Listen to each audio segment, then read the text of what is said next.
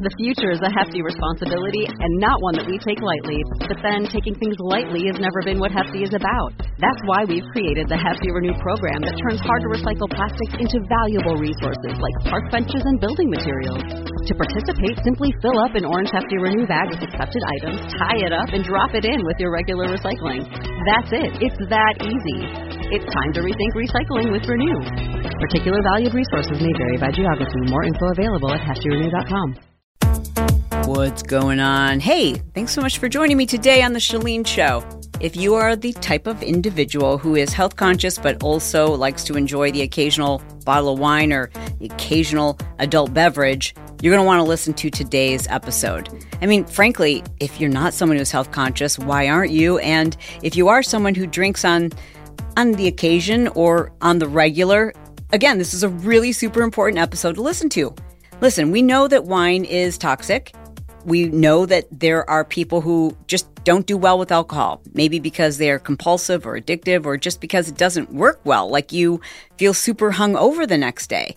And today, I've invited a guest on my show to break all of that down for us. Like, what's going on in our bodies? Why does it make us feel like crap sometimes? What do we need to know about wine that's here in the United States versus wine that's in Canada or European countries?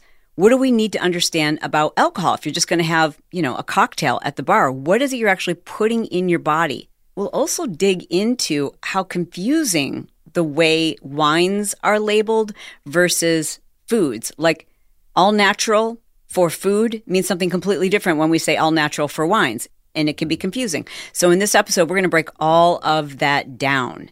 My guest today is Todd White. He's the founder of Dry Farm Wines, but I think you're going to be pretty surprised about what he has to say about alcohol consumption and wine in general.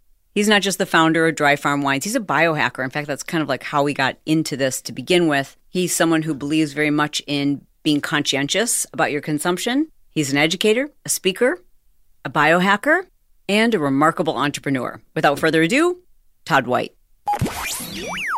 Todd, thank you so much for joining us here again. It's time because I think so many people are really confused about alcohol consumption and wine. And, there's a lot of interesting marketing tactics around organic and all natural. And you're the expert. So I thought, who better to bring on the show to talk about this? The thing that strikes me today, really, and we were talking about this just before we came on the show, is the toxicity of alcohol. So I really want to talk a lot about that. And just having come off a dry January, it wasn't dry for me, but, but we saw an unprecedented amount of people pause their drinking in January, unlike any year before. And we have a whole theory about why that happened. They've now returned, but it wasn't like gigantic, but it was unprecedented for us, because we're a wine club. And so people paused their subscription or pushed it to the next month. Sure. Like thousands of people did. And it was more than had ever happened before. So I do, as we were talking about in the beginning, I do want to talk about alcohol and its toxicity. But as it relates to organic, wine is very confusing if you care about your health. Mm-hmm. It's not confusing if you're just going in the store and buying it. But so let me clear up a couple of confusing terms to people. Okay. One, I drink and sell what are called natural wines. Natural wine is a very confusing term to consumers because they say, well, aren't all wines natural? Mm-hmm. And the answer is no, most are not, for the reasons that I'm going to describe for you. And then there's the organic wine category. Mm-hmm. So organic wines simply mean that the fruit was farmed organically. It doesn't mean the wine is natural. And again, we'll talk about what natural wine means. So if you go in the store and it says organic wine, that doesn't mean that it's natural. It just means it was grown organically. Now, all natural wines are always grown organically or biodynamically, but not all organic wines are natural. So then the term natural trumps the term organic, I would assume that's what you're saying. It does, because now this is further confusing because in the food space, natural is often used to describe something that is not really organic or even healthy. It's just a marketing term. That's the answer to this. Okay, so this is the part I think that really confuses people, because we've learned this clever technique when it comes to the marketing of food. But what you're sharing with me, if I hear you correctly, is that the term natural, as it pertains to alcohol, has a different standard. As it pertains to wine. As it pertains to wine. Natural wines is a defined category that includes always organic or biodynamic farming and two other attributes that I'll describe for you in a moment. So that's just sort of the kind of part. Then you've got this term sustainably farmed. Yeah. These are people who want you to believe that they're organically farming, but they're not, right? And so you see sustainable farming, right? That's just code word for I use chemicals when I want to. Okay. Or when I need to is what they would tell you. Okay. Right? So you've got organic, sustainable, natural. It's all very confusing. But let's start back at the beginning about why this is important and how it happened, right? Because this all comes back to money and greed. Yes. This is what happened in our food supply, and this is what's happened in the wine supply. Now, what I mean by that is that for the last 20 or 30 years, the industry's been rolled up or consolidated with Wall Street money. And so, meaning that a handful of characters make most of the wine that you see in the store when you go in. Now, these multi-billion-dollar marketing conglomerates, the top three of these manufacturing wine conglomerates make 52% of all U.S. wines. And the top 30 companies make over 70% of U.S. wines. Now, I'll tell you why that's important. It's important because they're not trying to make wine healthier or better. They're trying to make it cheaper and faster. Of course. Well, the cheaper and faster part comes in with a lot of chemical farming, what we call industrial farming. And by the way, it's fair to note, because I'm going to throw a whole lot of information on you, it's fair to note that everything I'm going to tell you, including the industry size I just pointed to and the three main players and the top 30 players, all this information's on the internet. So you don't have to believe me. You can verify anything you want. This is not marketing speak. This is factual. It's not my opinion. Right? So when you go into the grocery store and you see rows and rows and hundreds or thousands of bottles, right? Most of those wines are made by just a handful of companies. Now, they don't want you to know that. So they hide behind thousands of brands and labels with farmhouses on them, or animals, or chateaus to have you believe that you're drinking from some family farm, when in fact most of these wines are made in gigantic wine manufacturing plants in Central California. You can see pictures of them if you Google online. There are tanks, wine tanks, for as far as you can see. These are multiple football field big factories. All right. Now, in order to make wine like that, cheaper and faster, you have to use chemicals and additives. And this is where part of the problem comes in. So not only we have chemical farming, but there are 76 additives approved by the FDA for the use in winemaking.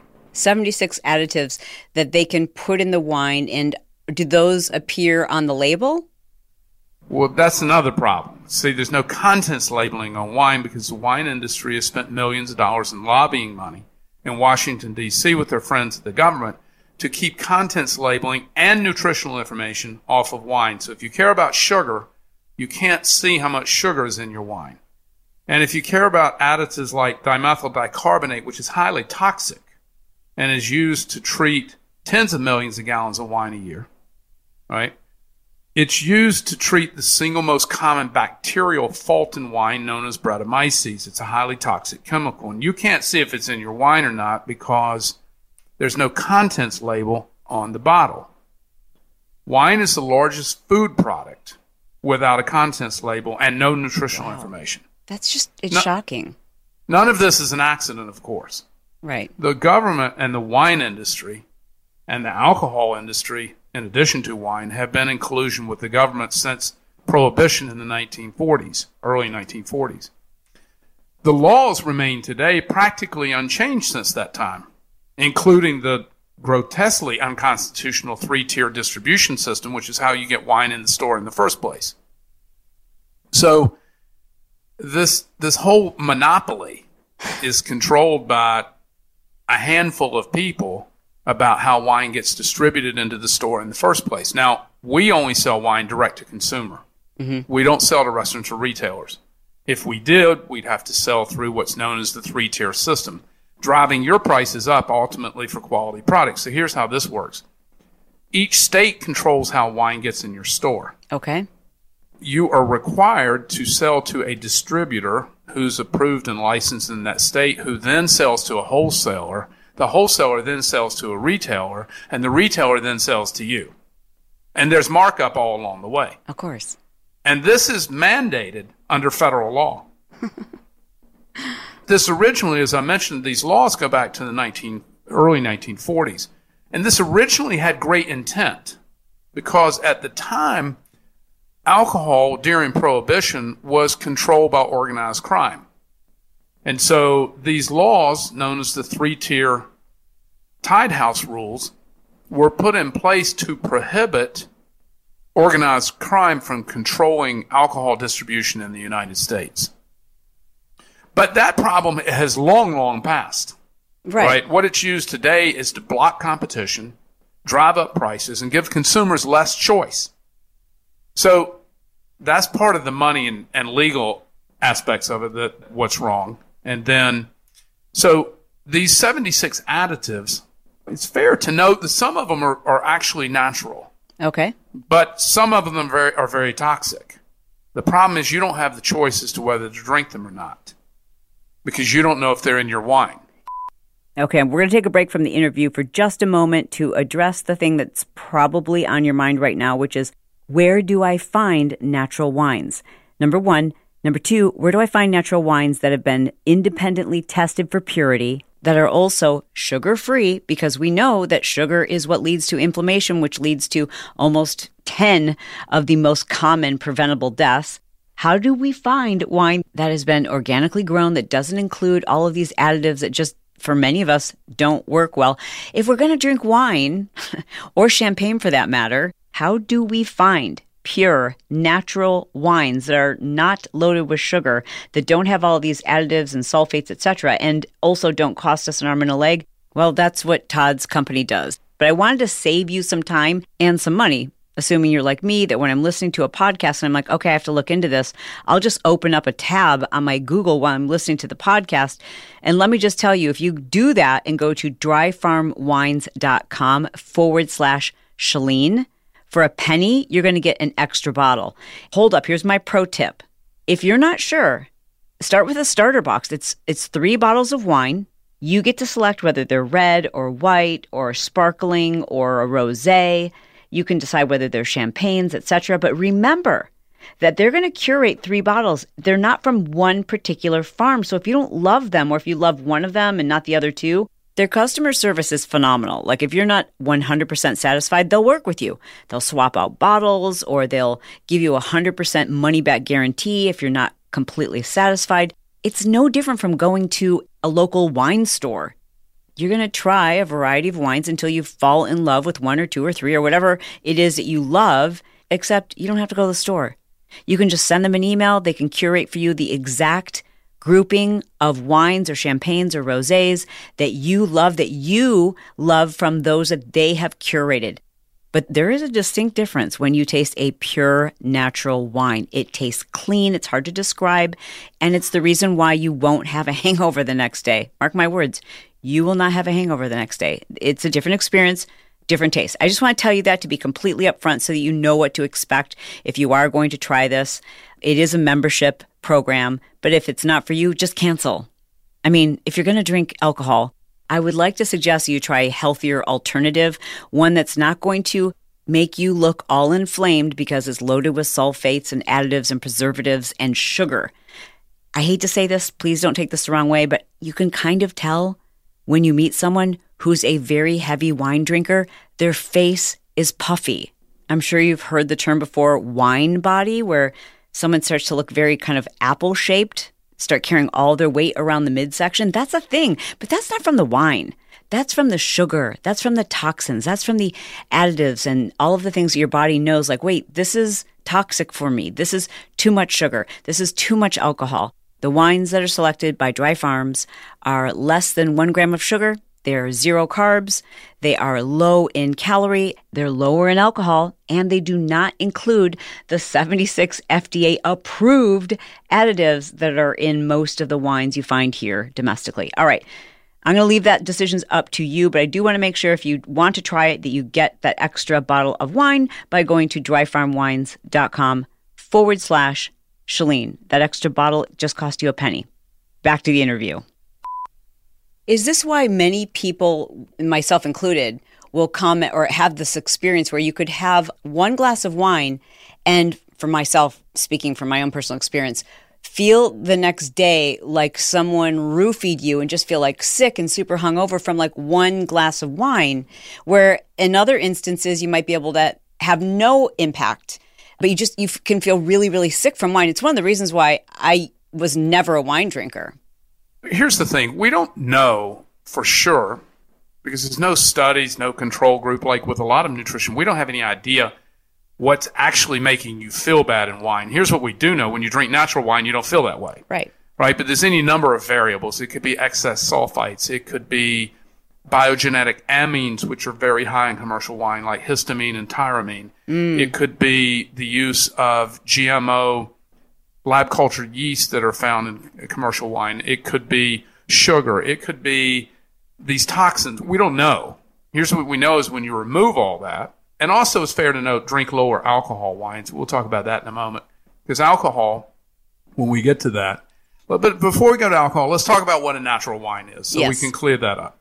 So natural wines are always organically farmed or biodynamic. Biodynamic farming is a prescriptive advanced form of organic farming. They are always fermented. This is a little confusing. This is the most confusing one. They're always fermented with wild indigenous native yeast. Commercial wines, like you find in the store, you won't find natural wines in the store.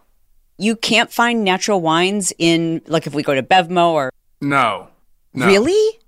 No. This is news to me. Okay, I'm shook. Now, you can buy natural wines in certain markets, like New York, Los Angeles, San Francisco, Chicago. There's one, I live in Miami Beach. There is one natural wine bar here and 3 natural wine restaurants. And Miami is the fastest growing city in the United States right now. Right? And so there are 3 restaurants that sell natural wine, and there's 1 natural wine bar. In the fastest growing city in the United States. So if you live in Denver or Wichita or Houston or Atlanta, you're not going to find natural wines, right? And I'll tell you how to find them. You don't buy them from us. This is not about me selling you wine. This is about educating you about why you should drink natural wines, lower alcohol wines, sugar-free wines, why all these things are important. If you get natural wine somewhere else, that's fine. There are 2 ways for you to find natural wine if it's in your market. You can do a Google search for it, or you can download a smart app on your phone called Raisin, like the dried grape. And it's based in Europe. It's not super active in the United States, but it is active in key markets like New York or San Francisco or Los Angeles. And so if you live in those places, you can download this app and you can find natural wine retailers. Like there are 2 in San Francisco. Okay. There are probably a dozen in New York. If you're in London or Paris, they're everywhere. Does the app also show you restaurants that offer It will show wines? you restaurants that feature natural wines. But natural wine makes up less than 0.1% of all worldwide wine. So it's really, really small, and we're the largest buyer and reseller of natural wines in the world. So it's just a very difficult to find. You certainly won't find it in your grocery store. And if you go into a wine retailer, many of them don't even know what it is. If you ask wine professionals, many of them won't even know what it is. 3 years ago, no one knew. Today, because I've told a few million people about it, and there has been a lot, because they're healthier, and you experience far, far fewer, if any, negative remnants or side effects from them, they have become increasingly popular. I know they're less popular here in the United States. Are they more so popular in European countries? Yes, but particularly France. Because France is sort of the birthplace of this movement. Now, wind the clock back 50 years ago, all wines were natural, right? 100 years ago, every wine in the planet was natural, right? These technical interventions came in the last 50 years. Like irrigation is a technical intervention. The name of my company, Dry Farm Wines, we don't allow our grapes to be irrigated. And so more than 99% of grapes in the United States, we don't sell domestic wine because there are no wines here that meet our criteria. We have very stringent health criteria. We'll talk about that in a moment. If you were to find a company, obviously domestically, that did, would you carry that wine? We would. The problem is they just don't qualify for a whole bunch of reasons we can talk about later. Let's get back to the three cornerstones of natural wine. Mm-hmm. Organic farming, biodynamic, native yeast fermentation. So at the time of harvest, every grape berry in the world has a white waxy film on the skin. Mm-hmm. You can scrape it off with your fingernail. It looks like a very, very thin coat of white wax. Like if you were to rub off some wax paper onto it, this is what it looks like. And that's actually yeast. And that yeast was collected through the air naturally and natively from the vineyard where the fruit was grown. That yeast is what natural wine growers use to ferment the grapes in what's called a spontaneous fermentation. We're going to get back to that in a moment, what that means. But you see, this yeast is wild. It's unstable. You can't make wine in very large quantities with it. It's just it requires a lot of coddling. Mm-hmm. And so as a result, commercial winemakers, conventional winemakers, everybody who's not natural, they don't ferment with it. They kill it, and then they inoculate it with a GMO, an altered yeast that's been grown in a lab that is altered to be sturdy. You can buy it in various flavor profiles. It will withstand a higher alcohol environment. And so these yeasts are modified to be easy to work with. So there's not a certification yet for natural wines. France will be the first country to certify natural wines next year. But Dry Farm Wines has a certification process, a certification we stand behind. I think there's this misconception that Dry Farm Wines is, in fact, a winery that produces one type of wine, one flavor profile. Because I'll hear from people sometimes that'll say, "Oh, I tried Dry Farms once, and I didn't care for the taste." I'm like, "Well, you tried one wine then, likely." So can you clear up exactly when you say a Dry Farm wine? What do you mean by that? We don't make wine. We curate wines. We select wines from small family farms who meet all of our criteria, which is far and above just being natural, and I'll tell you what they are in a moment. So we select these wines that meet our criteria. Of the wines that we taste and test, only 27% of them are selected for our portfolio. It's rare to hear that people don't like the taste of our wines. We believe that they taste better, but if that happens, the good news is we have a 100%, no question asked, 100% happiness promise. Any wine you don't like, we'll replace or refund to you immediately. Not liking a wine is of zero financial risk to you with us. All it requires is a text, an email, a telephone call, or a pigeon to let us know, and we will immediately, without any further questions, either fully refund you for that bottle of wine or send a replacement bottle at our cost. So what is the Dry Farm Wine criteria for your selections? A, it's got to be natural wine, so it has to meet the natural wine criteria. Number two, sugar-free. Mm-hmm. So not all natural wines are sugar-free. The only way to know if a wine is sugar-free is to lab test it. Lower alcohol. We don't sell wines over 12.5% by volume, and as low as 6%. Mm-hmm. It's been a cornerstone of our brand from the beginning that people should be drinking less alcohol. Yeah, that seems like a real surprising contradiction that someone who owns a wine company would be a proponent of conscientious consumption. Speak to that, if you will, because I know you're a very health-conscious individual. Yeah, I mean, it's how I got into business because I was already a biohacker and, was keto, and our whole company is dedicated to this way of life around consciousness, meditation, fasting, low or slow carb, natural foods, whole foods. So that's just our lifestyle. right? And that's how we got in this business. Yeah. Actually, it was kind of an accidental business. I was looking for a healthier way to drink wine. There's a whole bunch of problems with alcohol and drinking. And some people shouldn't drink at all. By that, do you mean people who have a problem with alcohol in general? And addictive behaviors and so on and so forth. Alcohol is a very dangerous neurotoxin, and it ruins millions of lives a year. And nobody expects me to say that because they think I'm here to sell wine. And I'm not selling wine. What I'm doing is educating you on how to think about drinking, right? And if you're going to drink, if you choose to drink, I love wine, and so I've made a decision to drink it, and I've made a decision to drink it in the healthiest possible way.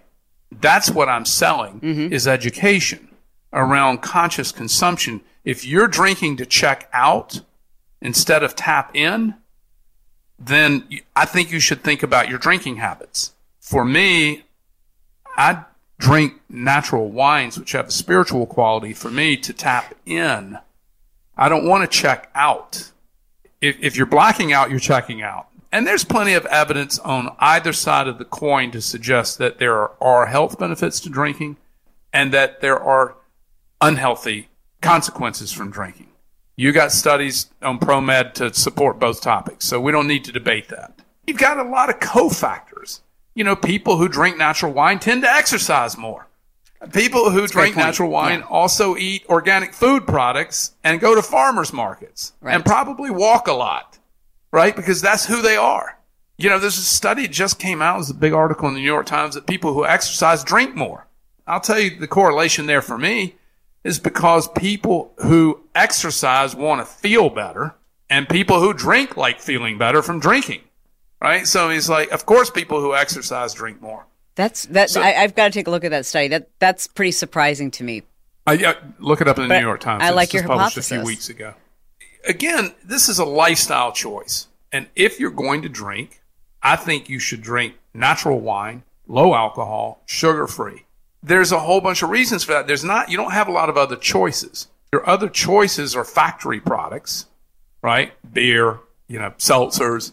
Beer's too high in maltose sugar, makes you fat. Sorry, just does. Plenty of evidence for that. Maltose sugar is a particularly glycemic type of sugar. All sugars will create a glycemic response, a rise in your blood sugar, and then, flooding your bloodstream with insulin from your pancreas in order to level off your most chronic illness today is due to the hyperproduction of insulin. I choose not to drink sugar or eat it either on very rare occasions. And again, just to clarify, there is no labeling on conventional wines for sugar content or carb content. Nothing. Zero. Anything on any bottle. And is not required. That's not an accident. Again, the industry, in collusion with the government in Washington, keeps it that way. The industry wants to keep you in the dark. It's just built that way. And it's not likely to change. There's just no movement for it. Yeah.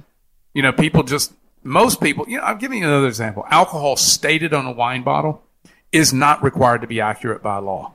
Now, most people don't even pay any attention. They don't pay any attention whether it's 12% alcohol or 16%. Okay. The amount, I'll tell you, they should care for the reasons I just described to you. Alcohol is poisonous. Mm-hmm. They should care. Mm-hmm. But most people don't notice. But the point is, if they did look, the amount of alcohol stated on the wine label by law is not required to be accurate. What in the what? This is just crazy. I mean, the more I learn about our government and the collusion that's happening, it's just shocking. This is across all industries. It's just wine until I came along and told a few million people who've told a few million other people. And I discovered all this by accident. I was a biohacker and a health and fitness enthusiast for my whole life, and I lived in the heart of the Napa Valley, which is the most important wine appellation in North America and one of the most important in the world. And people there don't talk about it. None of this is talked about. And to play devil's advocate, in that natural wines are, well, at least the dry farm natural wines are lower in alcohol content. What about that person who's listening going, well, then does that mean I have to drink twice as much to feel what it is I want to feel? You'll get your buzz on just fine. In fact, it's more gentle and it's a lot more lovely because it's just a much slower kind of gentle like a symphony. It's just a more gentle sort of lift and rise. And actually, because of the gut-friendly and other bacteria that are found in wine, natural wines, because they haven't been sterilized with sulfur dioxide. See, all conventional wines have been sterilized and preserved. Natural wines have not. They're still living. They taste like they're alive, right? And the reason for this, the quality of the wine, assuming that it's additive-free and that, it doesn't contain any of these poisons, the quality of a wine is going to be determined by the quality and character of the grape, the fruit, because that's mainly what's in it, absent putting else other things in it as conventional wines do. But natural wines are also inexpensive. I mean, our wine, all sells for the same price as $25 a bottle. For a fine wine, handcrafted wine, that's super affordable. Mm-hmm. Now, I realize for many people that's a special occasion wine, and for some people it's not. But for a handcrafted fine wine product, that's very reasonable in price. One of the questions is about champagne. I thought all champagne came from a certain region of France. Therefore, if I'm drinking champagne, am I drinking wines that meet the French standard of alcohol consumption, or do I need to be worried about that here? You are correct. So the category is sparkling wines. Champagne is grown in the Champagne region. It is a sparkling wine for which is grown in Champagne. There are 3 or 4, I don't remember, I think it's 3 natural wine producers who make sparkling wine in Champagne. And we sell those. Mm-hmm. There are other wines, sparkling wines, made in the same style. So there's a number of styles for making natural wine. But the Brut style, the one that's made in Champagne, there are other regions in France and Italy and other places around the world that produce sparkling wines, and in California. They don't meet our criteria, but there are other regions who produce a Champagne-like sparkling wine using the same methodology.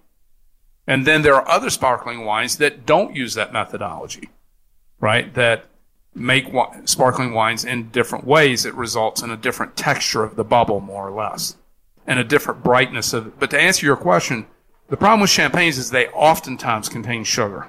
And there are very few natural wine producers in the Champagne region. Mm. Which is healthier, red versus white?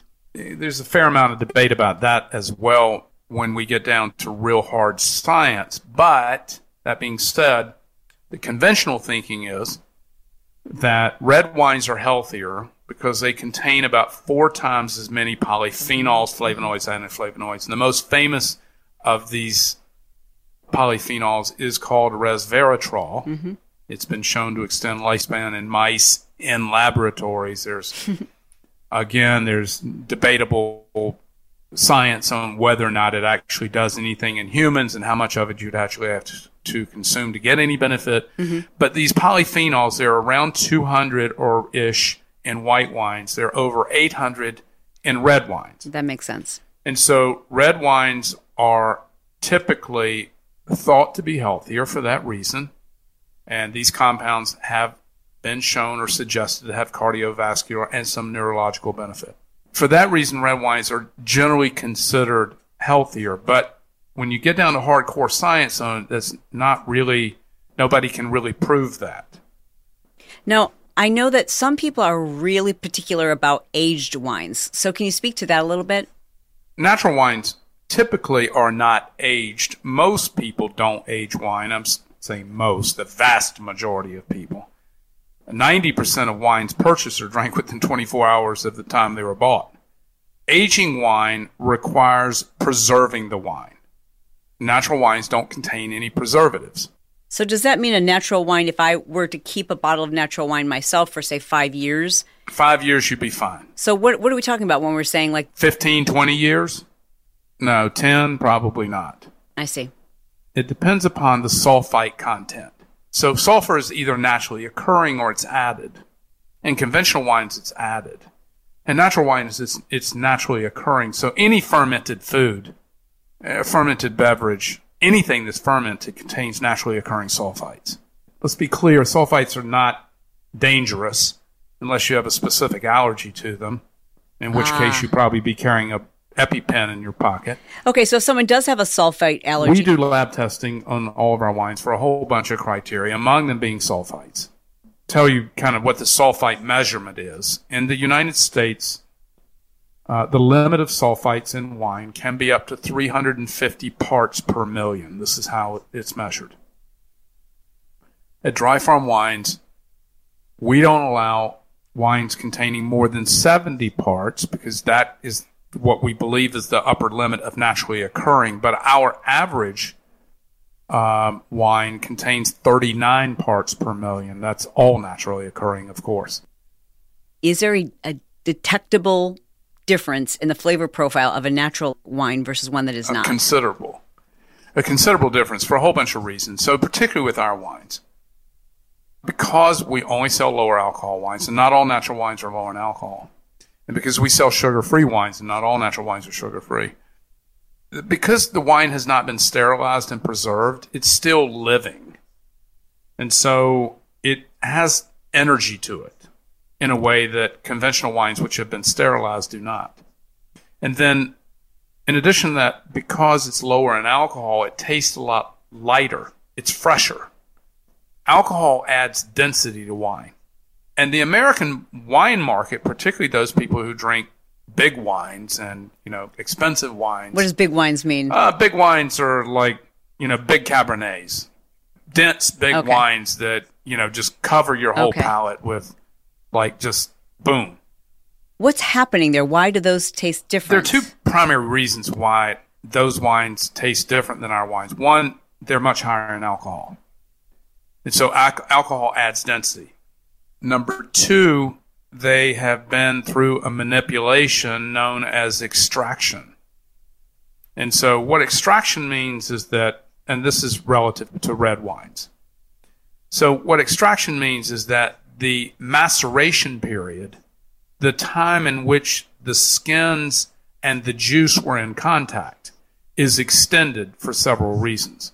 When you make white wine, you make it from free-run juice. So here's what that means. No skin contact. You put the berries and the stems and everything in a big press, and you press the juice from the berries, and that pressed juice runs into a tank. And you ferment, and you start your fermentation with just this free-run juice, no skin contact. Red wines are, again, the same process. The fruit is put into a press. The press pushes the juice into a tank. And then you move the skins and the seeds and the stems that were left over from the press, and you put those in the tank with the wine. I just have to wonder how many people right now are picturing Lucille Ball and Ethel in that tub. Right. Well, that's largely ceremonial. Okay. So I digress. So anyway, then this maceration period, or what leads to extraction, maceration is the time that you leave the skins, seeds, and stems in red wine. It's the number of days or weeks that you leave the skins in the fermentation. This extraction, when it's left in longer, makes wine darker. And Americans believe the darker a red wine is higher quality. Not true, but that's a widely held belief. It's darker. It has a bigger tannin structure, which makes it bolder and bigger. And the other thing that makes these wines bigger and richer is that they were higher in sugar at the time of harvest. How is it possible that a wine or champagne, for that matter, can be low in sugar or even sugar-free? Is there a process that they have to go through? Here's how it works. Champagnes are different. Sparkling wines are different because there's a secondary fermentation that happens with to make a sparkling wine, you first have a still wine and then you ferment it again, and that the CO2 that results from that fermentation is captured in the bottle, and that's what makes it sparkling. So are sparkling wines also, Dry Farm wines, sparkling wines and champagnes, are they also sugar-free or nearly sugar-free? They are. And then we have all kinds of sparkling wines, sparkling rosés, sparkling whites, sparkling reds, lambruscos. There are all kinds of different sparkling wines, including those that are made in Champagne. But back to the sugar question. This gets back to fermentation. And this is true for both red and white. The only difference in red and white is that red gets the skin, seeds, and stems added to the tank during fermentation. But here's how you make wine. Remember, we talked about a spontaneous fermentation from native yeast. See, because in natural wine, well, in any grape, everything needed to make wine is already present in and on the grape because there's yeast on every grape. So that's the reason we call it a spontaneous fermentation with natural wine, because you press the juice into the tank, along with it goes the yeast, comes off the skin, and once it reaches a temperature that will activate the yeast, it will be a spontaneous fermentation because everything required to make wine is already included in and on the grape, which is sugar and yeast. So here's how wine is made. You have a fermentation, whether you create or whether it's spontaneous in natural wines, you inoculate it in conventional wines, but in the yeast activates and it starts to eat the sugar. It's like a little Pac-Man. When yeast eats the sugar, the byproduct of that is ethyl alcohol and carbon dioxide.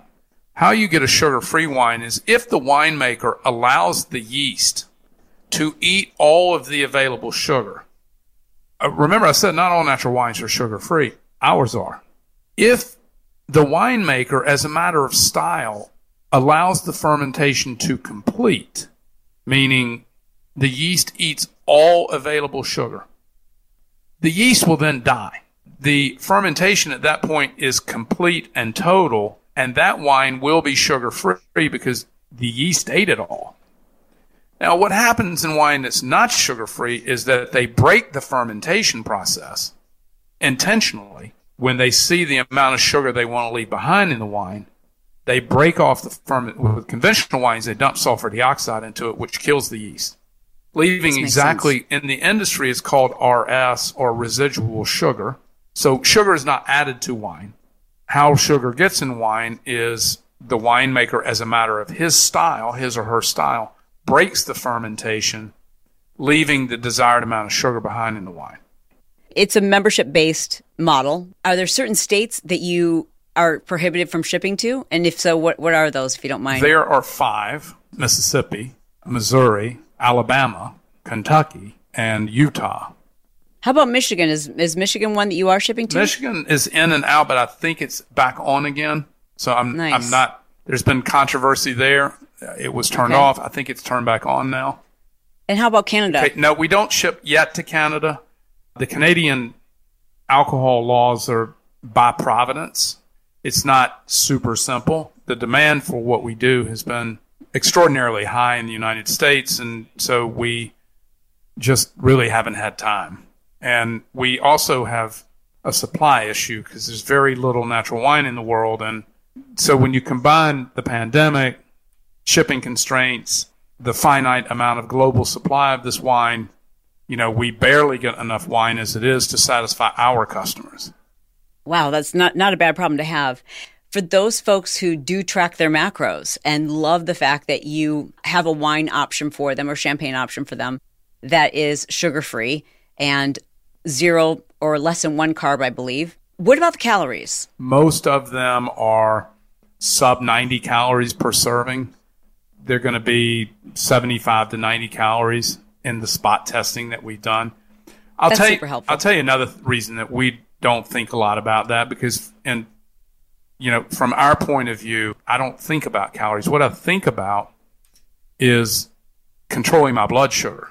What I think about is glycemic response.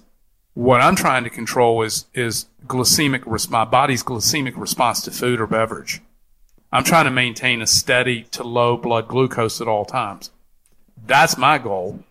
Metabolic health. I think about metabolic health and metabolic flexibility. Yeah. I don't think about calories at all. And what should we know if, when we go to the bar, we're thinking, okay, I can't find a natural wine, so I'll do the next best thing. I'll order a clear alcohol. I'll order a vodka tonic, or I'll order a tequila with lime juice. And this way I'll be able to keep my sugar content low. I don't disagree with this point of view. So in the biohacking community, which, just to define biohacking, the definition of that, the most common biohack is a diet. But the definition of biohacking is the way we alter our behavior to positively influence our biological or neurological outcome. Altering our behavior in a diet is a biohack. Supplements, brain waves, electro, blah, blah. There's lots of biohacks. But in the biohacking movement, it's a very commonly held belief that you should drink tequila, more so than vodka, because vodka is often derived from grains or potatoes, and tequila is derived from this plant, and as long as it's clear. If it's brown, that's different. Brown liquors contain sugars and other things that are not healthy. But inside the biohacking movement, tequila is sort of the spirit of choice. My problem with it, and the reason I don't recommend it or drink it, is because it's too high in alcohol. So it's 45% alcohol. It's 45% ethyl alcohol versus the 10% wines that I drink. I prefer the taste and the effect, because I drink about a bottle a day. I prefer the taste and the effect of a 9 to 11 or 12% alcohol. If I'm consuming tequila, it's 45% by volume. It's both a health and lifestyle goal, and I'm aging. I'm 61. So, well, you look amazing, by the way. Thank you. I appreciate that's very kind. But so I'm trying to drink less alcohol. Like, I'm not trying to consume more or less calories, but I am trying to drink less alcohol. So then, if I'm playing devil's advocate, but I'm going to have one shot or one drink, if you will, versus having to drink a whole bottle. Well, that's a great question. For most people, alcohol is what I call a domino drug. It means the more you drink or the higher concentration of alcohol that you get early, the more likely you are to drink more. True. I don't know if that's your experience, but it's certainly been my experience. The more I drink, the more likely I am to drink more. And the more I drink earlier, the faster I'll drink it. This domino drug effect, the higher the alcohol content, the more slippery the slope. Yeah. This is a drug. Yeah. I give a lot of intentional thought about how to maximize the pleasure from this drug and minimizing the risk. Well, and let's talk about the risk then, and I'm not trying to at all say like, don't drink tequila, don't drink vodka. I'm just like trying to help my listener understand how to evaluate their own risks, right? Like, if I'm going to do this, which is the lesser of the two evils? You've said yourself that alcohol is, in fact, toxic. So if I'm choosing like, oh, okay, just learn that most biohackers drink tequila, then I'm No, I didn't say most biohackers drink tequila. I said, I said among the spirits of choice. But if they're made here in the United States, aren't we looking at the very same risks where we don't actually know what is in the bottle? Well, that's true. And especially these ready-made mix, right? Where you're getting like the skinny margarita. Ready-made stuff is full of all kinds of additives. And there is many of those, depending upon what's in it or how it's made. Some of those are required because they go through a different labeling process. So spirits and wine are controlled. The label is controlled by the TTB. But for other products like kombuchas or beer or seltzers, that labeling is controlled by the FDA. And that's a different set of requirements. So your premixes usually have the ingredients listed on the bottle. Well, that's interesting to know. Well, this has been phenomenally informative. I really appreciate your honest approach to it and being very transparent about the fact that, yeah, it is a toxin. We do need to consume less alcohol. It's about evaluating risk, right? Like understanding, like, gosh, you can drive yourself crazy looking at all the different ways that we can live longer and enjoy life. You can drive yourself crazy. And I think it's really important, though, that people understand there is a way to still consume alcohol that's much healthier. I think in closing, the other thing that comes to mind, I was just talking with Mark Sisson on the phone. Mark lives in Miami and is a longtime friend and has endorsed our wine for years. And I was talking with Mark on the phone last week about longevity. We want to have pleasures in our life. And Mark made a great point. Now, he's the godfather of paleo. He's probably the most well-respected internet health authority that has been publishing Mark's Daily Apple forever. He's super credible. He said, look, he's 65 or 66. He looks great. And he said, I'm going to tell people, look, I'm at a place in my life where, pleasure is really important to me. And, some days I'm going to have a slice of pie. And some days, like in my case, I'm going to eat French fries, although I know they're not good for me. And he said, some days I drink too much. And, but I'm going to suggest that people not only be concerned about longevity and health span, but also pleasure and enjoyment, right? Absolutely. And so we got to find that balance. For me, I'm more pleasurable. For me, I feel so much better living the lifestyle I'd live that I choose to make what other people might consider sacrifices, like eating once a day, because I feel so much better. Just a reminder for those of you who are going to explore the option of dry farm wines, you get an extra bottle of wine for just a penny when you go to dryfarmwines.com. I hope we've done a decent job of being very transparent in explaining the difference between pure, all-natural, organic wines and things that are labeled here in the United States as natural wines, things that are labeled as organic wines. There's a big difference. There's also a difference in taste. For me, the first time I tasted a pure, natural, organic wine, I was like, oh, I actually like this. I don't normally like wine. But for people who are very accustomed to drinking a domestic wine, you might have a different experience, but you won't know until you try. So what's my favorite? I'm the kind of person who I fall in love with one type of drink, and that's all that I want, and everything else sounds gross until I'm sick of that. And at the moment, even though I love trying new wines and new champagnes, I'm at the moment obsessed with a champagne that I get from them that's called Cava. Our entire box is all Cava champagnes. I love having an extra bottle on hand if we're going to someone's house and to bring it as a kind of a healthier alternative and introduce people to this other way that they can enjoy an adult beverage and not have a hangover. It's not for everybody. There are those people who love a really thick, very sugar-laden, even if it's not sweet. Some of those wines that don't taste sweet, they taste dry, are still loaded with sugars, loaded with preservatives and sulfates, and that some people acquire a certain taste for that. They just do. Part of the problem with the food system and drink, if you will, is that our palate is exposed to things that are just so unnatural that we then think it's normal. It's like that person who's able to kick their soda habit, like drinking soda becomes an acquired taste and water tastes disgusting to you.